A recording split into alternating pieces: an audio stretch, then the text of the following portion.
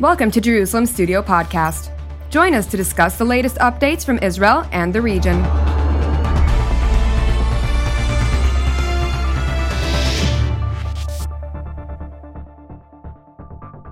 Shalom and welcome to Jerusalem Studio. The International Atomic Energy Agency, or at least its leadership, if not necessarily its member states, has in recent weeks adopted a conciliatory tone in its public approach toward Iran. The IAEA's Director General, Ambassador Rafael Grossi, is going out of his way to accept Iran's explanations of suspicious military nuclear activities as plausible. There is a questionable gap between what happens in the uranium enrichment domain, where according to the intelligence community at least, Iran has already enough for 2 bombs should it choose to break out and produce them, and in reactivation of monitoring equipment where the host country is stalling rather than installing, and the willingness of the IAEA to take Tehran's accuses at face value. So is the accounting technical or political? With us to explore this issue from New York City is Dr. Olli Heinonen, who is a former Deputy Director General at the International Atomic Energy Agency and a distinguished fellow at the Stimson Center in Washington, D.C. Thank you for joining us, sir. Thank you. Also joining us from Istanbul, Turkey is retired Brigadier General Mark Kimmitt, who is a former Assistant Secretary of State for Political and Military Affairs. Thank you for joining us, General. Certainly. And also joining us here in the studio is retired Colonel Dr. Eran Lerman, who is the Vice President of the Jerusalem Institute for Strategy and Security, as well as a co-host here of TV7 Middle East Review. Thank you for joining us as well. As well as our editor-at-large, Mr. Amir Oren, host of Watchmen Talk, and many other productions here on the set. Mr. Oren, give us a broader understanding of this very challenging topic, which is quite pressing. So in the interests of brevity and because we have such a distinguished panel of experts, let me just say that philosophically, in addition to the question of is it technical or political, philosophically there are 2 dimensions here. The first is whether, just like in a trial, the accused must prove his innocence, or the prosecution must prove that he is guilty.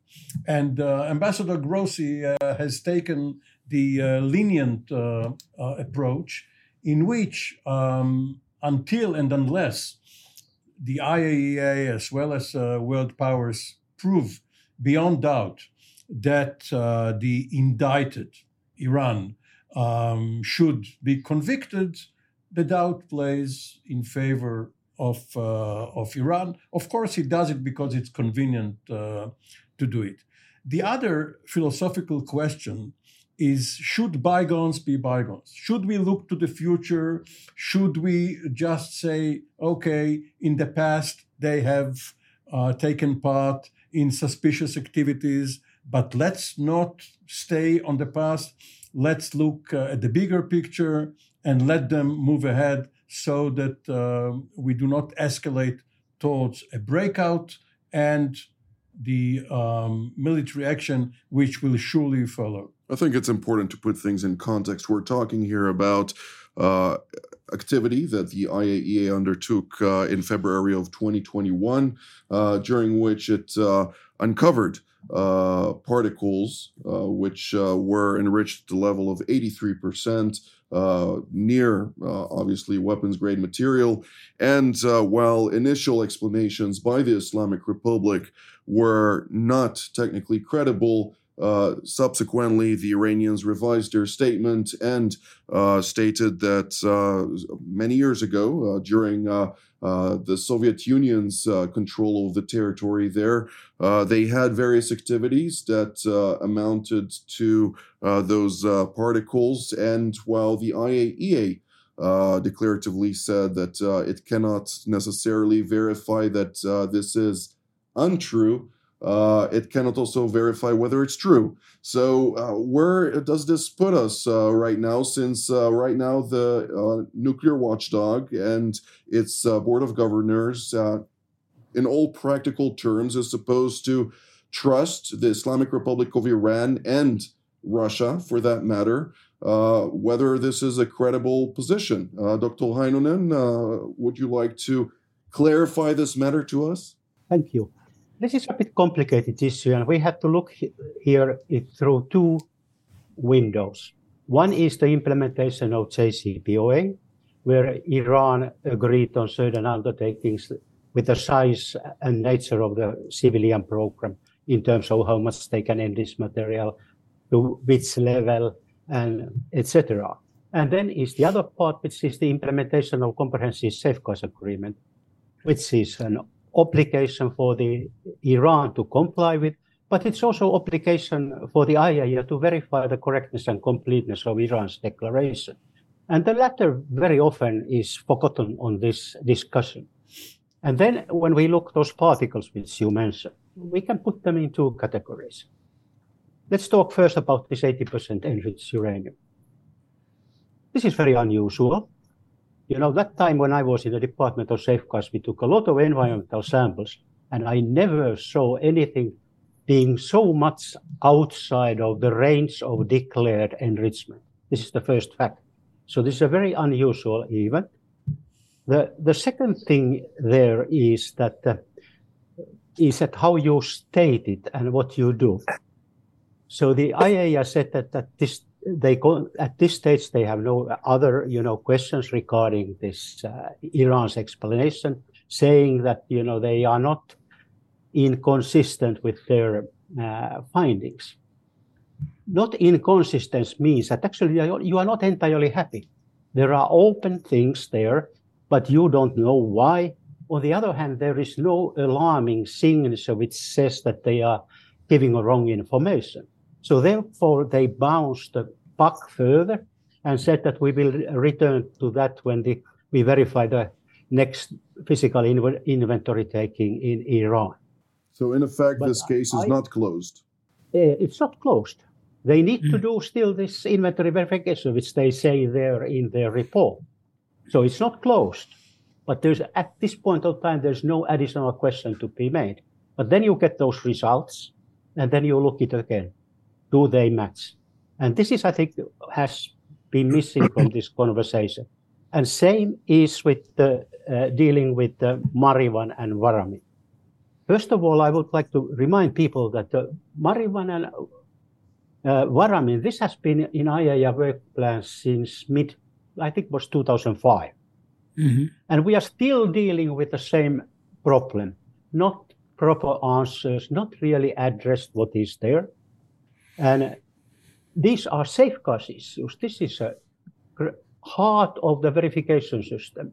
Verify the correctness and completeness of state's declaration. And after 15 plus years, we still have no answer at all to Varamin and some answers to Marivan, which were also not closed. They were not closed. IAEA wants to understand those high explosive experiments and experiments which point to the direction of the possible testing of neutron detection systems, which is more a weapon-related activity. Mm-hmm. And this goes then back to the Ahmad plan and those files. And here I have a very different view in terms of how to deal it. You cannot just close it and hope that nothing has happened since 2003 in terms of the weaponization. Why? 3 reasons.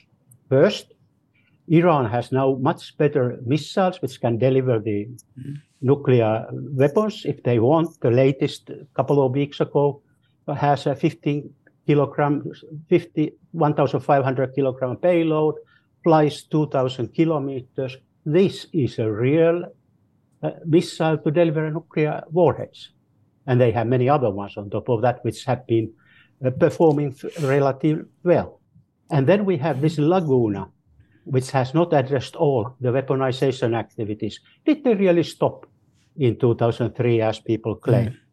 I don't think so. When you go to see the literature, which they have been publishing on neutron studies since 2003, I think that the IAEA and the international community has to find out what they have been doing there. Are they miniaturizing, like North Korea has recently done? Because they had a fairly good basic design in 2003 to continue. And then comes this nuclear material issues, which has been now close to 20 years open. So there's no reason why Iran cannot explain those and put this whole thing behind. So at the very end, what is in the stake is the verification, credibility of the verification regime of the IAEA and the NPT. That's the bottom line. Well, General Kimmett, I'd like to bring you into this conversation since obviously there is talk behind closed doors about potentially having some sort of an arrangement, an intermediary arrangement, if you will, between the United States and Iran. We heard about discussions that were held via Omani mediation by Special Envoy Remy Girk, and ultimately whether or not this is indeed leading towards such an agreement. Is the United States in a position at this point, considering the various implications of what we just heard, capable of taking the Iranian statements in face value and that of particularly Russia, which is supposed to back the story that the Iranians have put forward?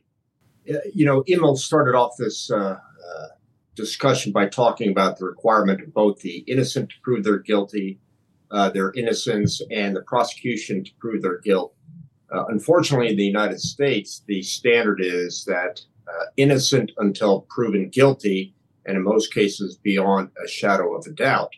And I think that's where we are with the United States, unfortunately, is that they are taking the position that the situation is not declaratively proven that there are violations. And because of that, they're trying to inch their way back into the JCPOA.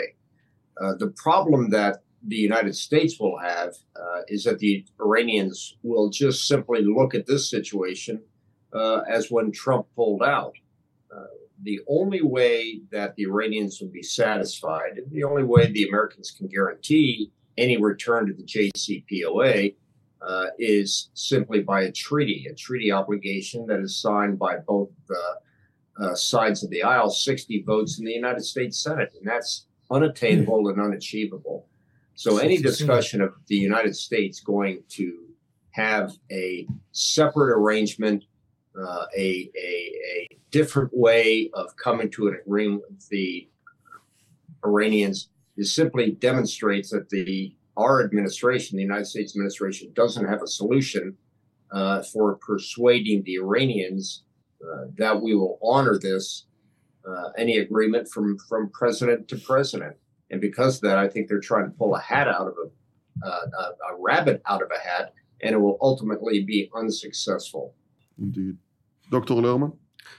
Well, going back to Amir's useful analogy to a trial, it's always been my understanding that in matters of intelligence, you don't actually need the level of evidentiary certainty that is required in a court of law. You know, and we know that this is a military project. We know this with absolute certainty. In any case, nobody enriches to beyond 60% for any other purpose. So basically, we have passed the point of proof. The utility of pursuing the PMD investigation on Iran and other issues is in basically, I would say, establishing that in the deepest sense, the JCPOA, with 158 pages of it, begins with the bold assertion of a lie, namely that this is a civilian project. And that we should accept that as a point of departure. And here, I think within this issue lies the crux of the entire matter, whether there is a combination of leverages,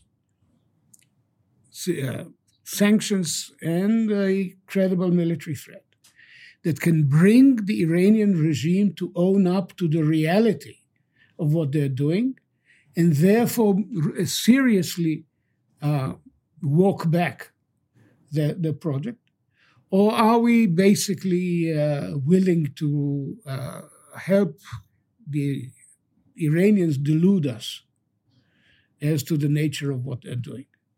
There's a huge divide between intelligence professionals of all persuasions, nuclear, military, strategic, and policymakers.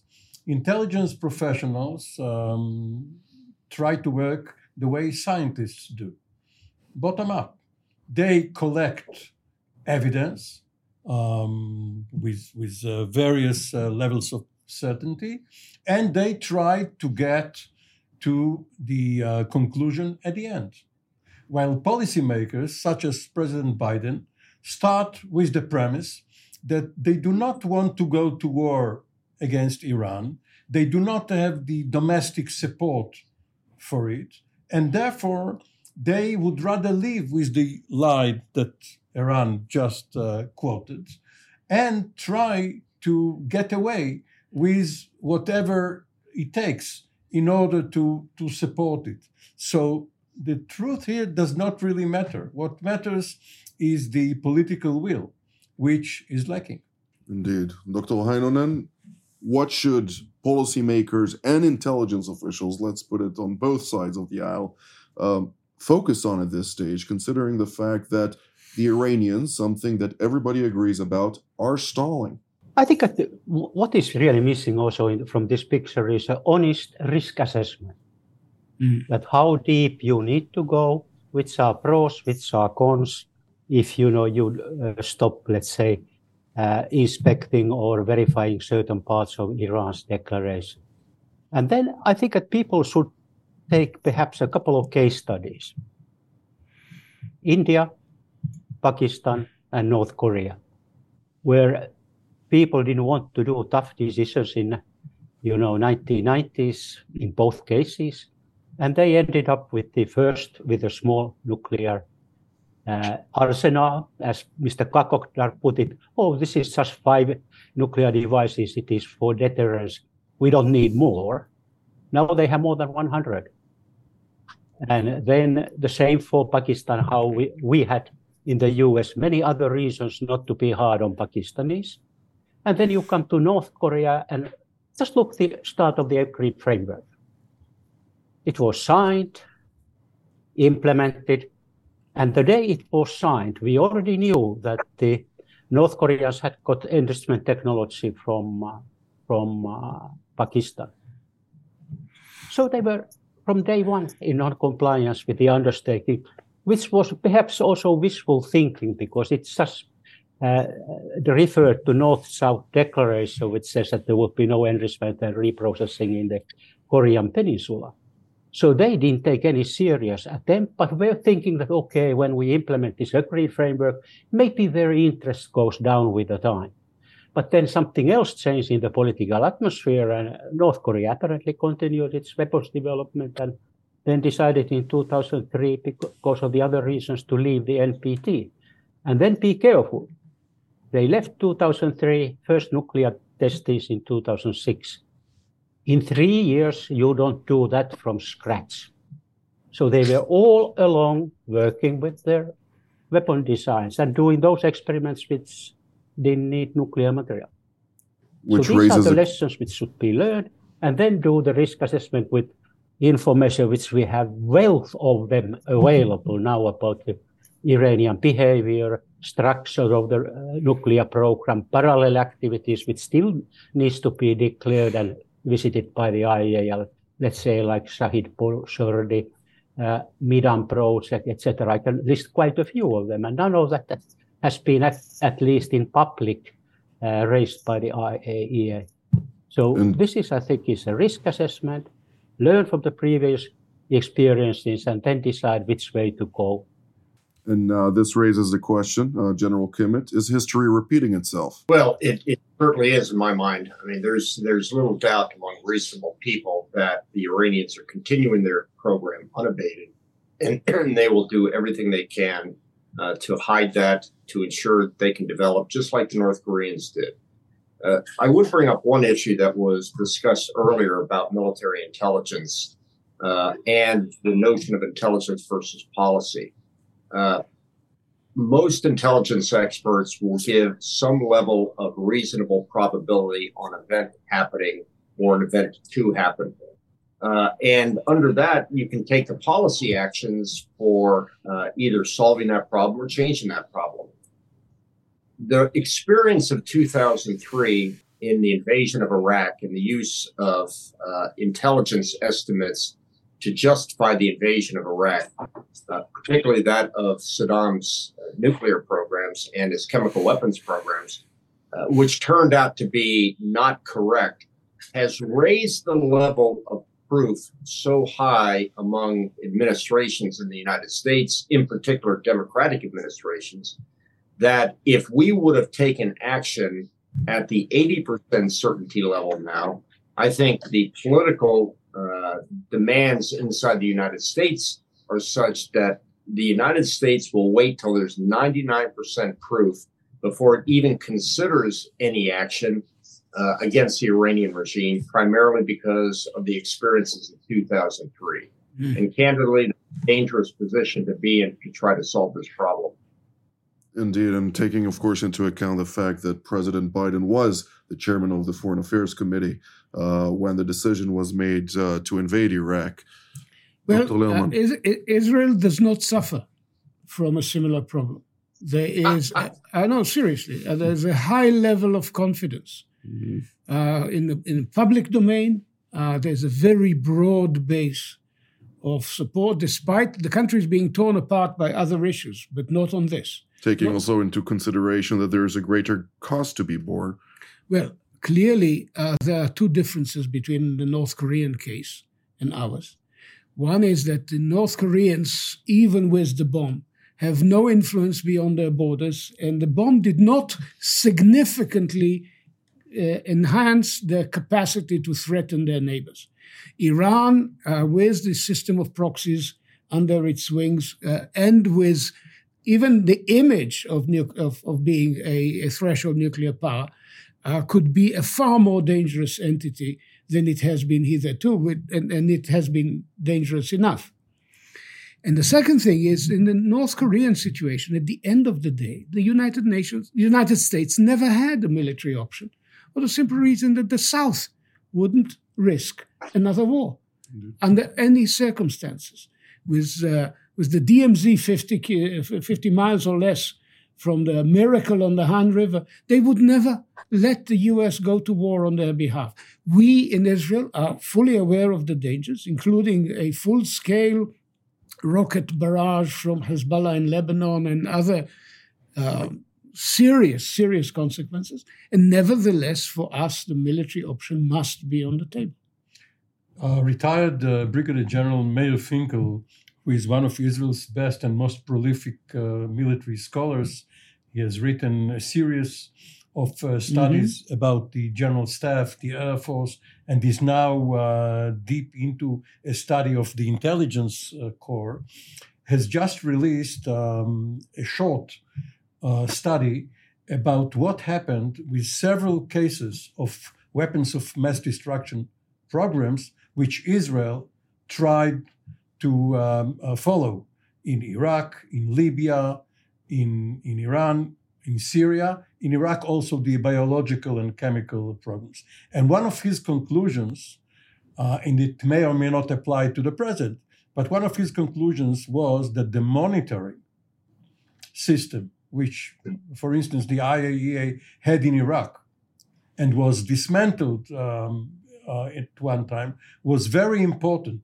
for Israeli intelligence at the time.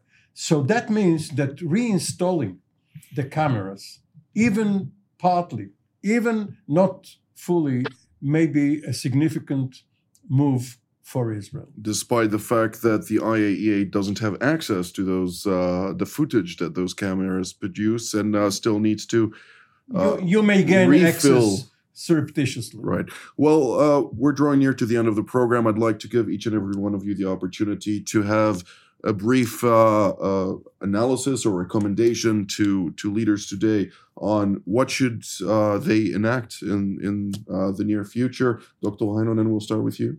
Well, I think that the IAEA Board of Governors should have this week made a firm resolution that those issues which are open there in terms of the safeguards agreement has to be finally addressed. They will help us to understand the risk associated with the possible undeclared weapons program. Plus, they will bring Iran finally to stand in the front of the truth and tell to the people what they have done. And then we can go from there on, and then they can build the confidence to the nature of their nuclear program. We should not give an opportunity for Iran to keep us as a hostage by increasing stocks of 60% enriched uranium, which are now enough. If you look at it in half a year's time, they can turn it to maybe 6, 8, 7 nuclear weapons. This is not acceptable tool for international community to agree. General Kimmett? My view is that there's little chance that any JCPOA or any other follow-on agreement is going to stop the Iranians from continuing their program. There is a view currently being espoused among the military that if you can't stop Iran from developing a nuclear weapon, you've got to stop their ability to deliver a nuclear weapon. I think that's why you see the increased activities towards a regional air defense system, hardened, one that's far more effective, one that's more integrated. I personally don't believe that we will see a situation where we will either be able to deter or by negotiations eliminate the Iranian nuclear threat. So I think we ought to recognize that and continue to develop that regional air defense system and other methods to ensure that the Iranians, even if they develop it, can never deliver it. One sentence? Everything depends on the assessment of how far they're gone in weaponization. And this may determine Israel's course of action in the next few months. Well, this is all the time that we have for today. I'd like to thank Dr. Heinonen, General Kimmett, Dr. Lerman, and Mr. Oren for being part of today's panel. And I'd like to thank all of you at home as well. Until next time, shalom.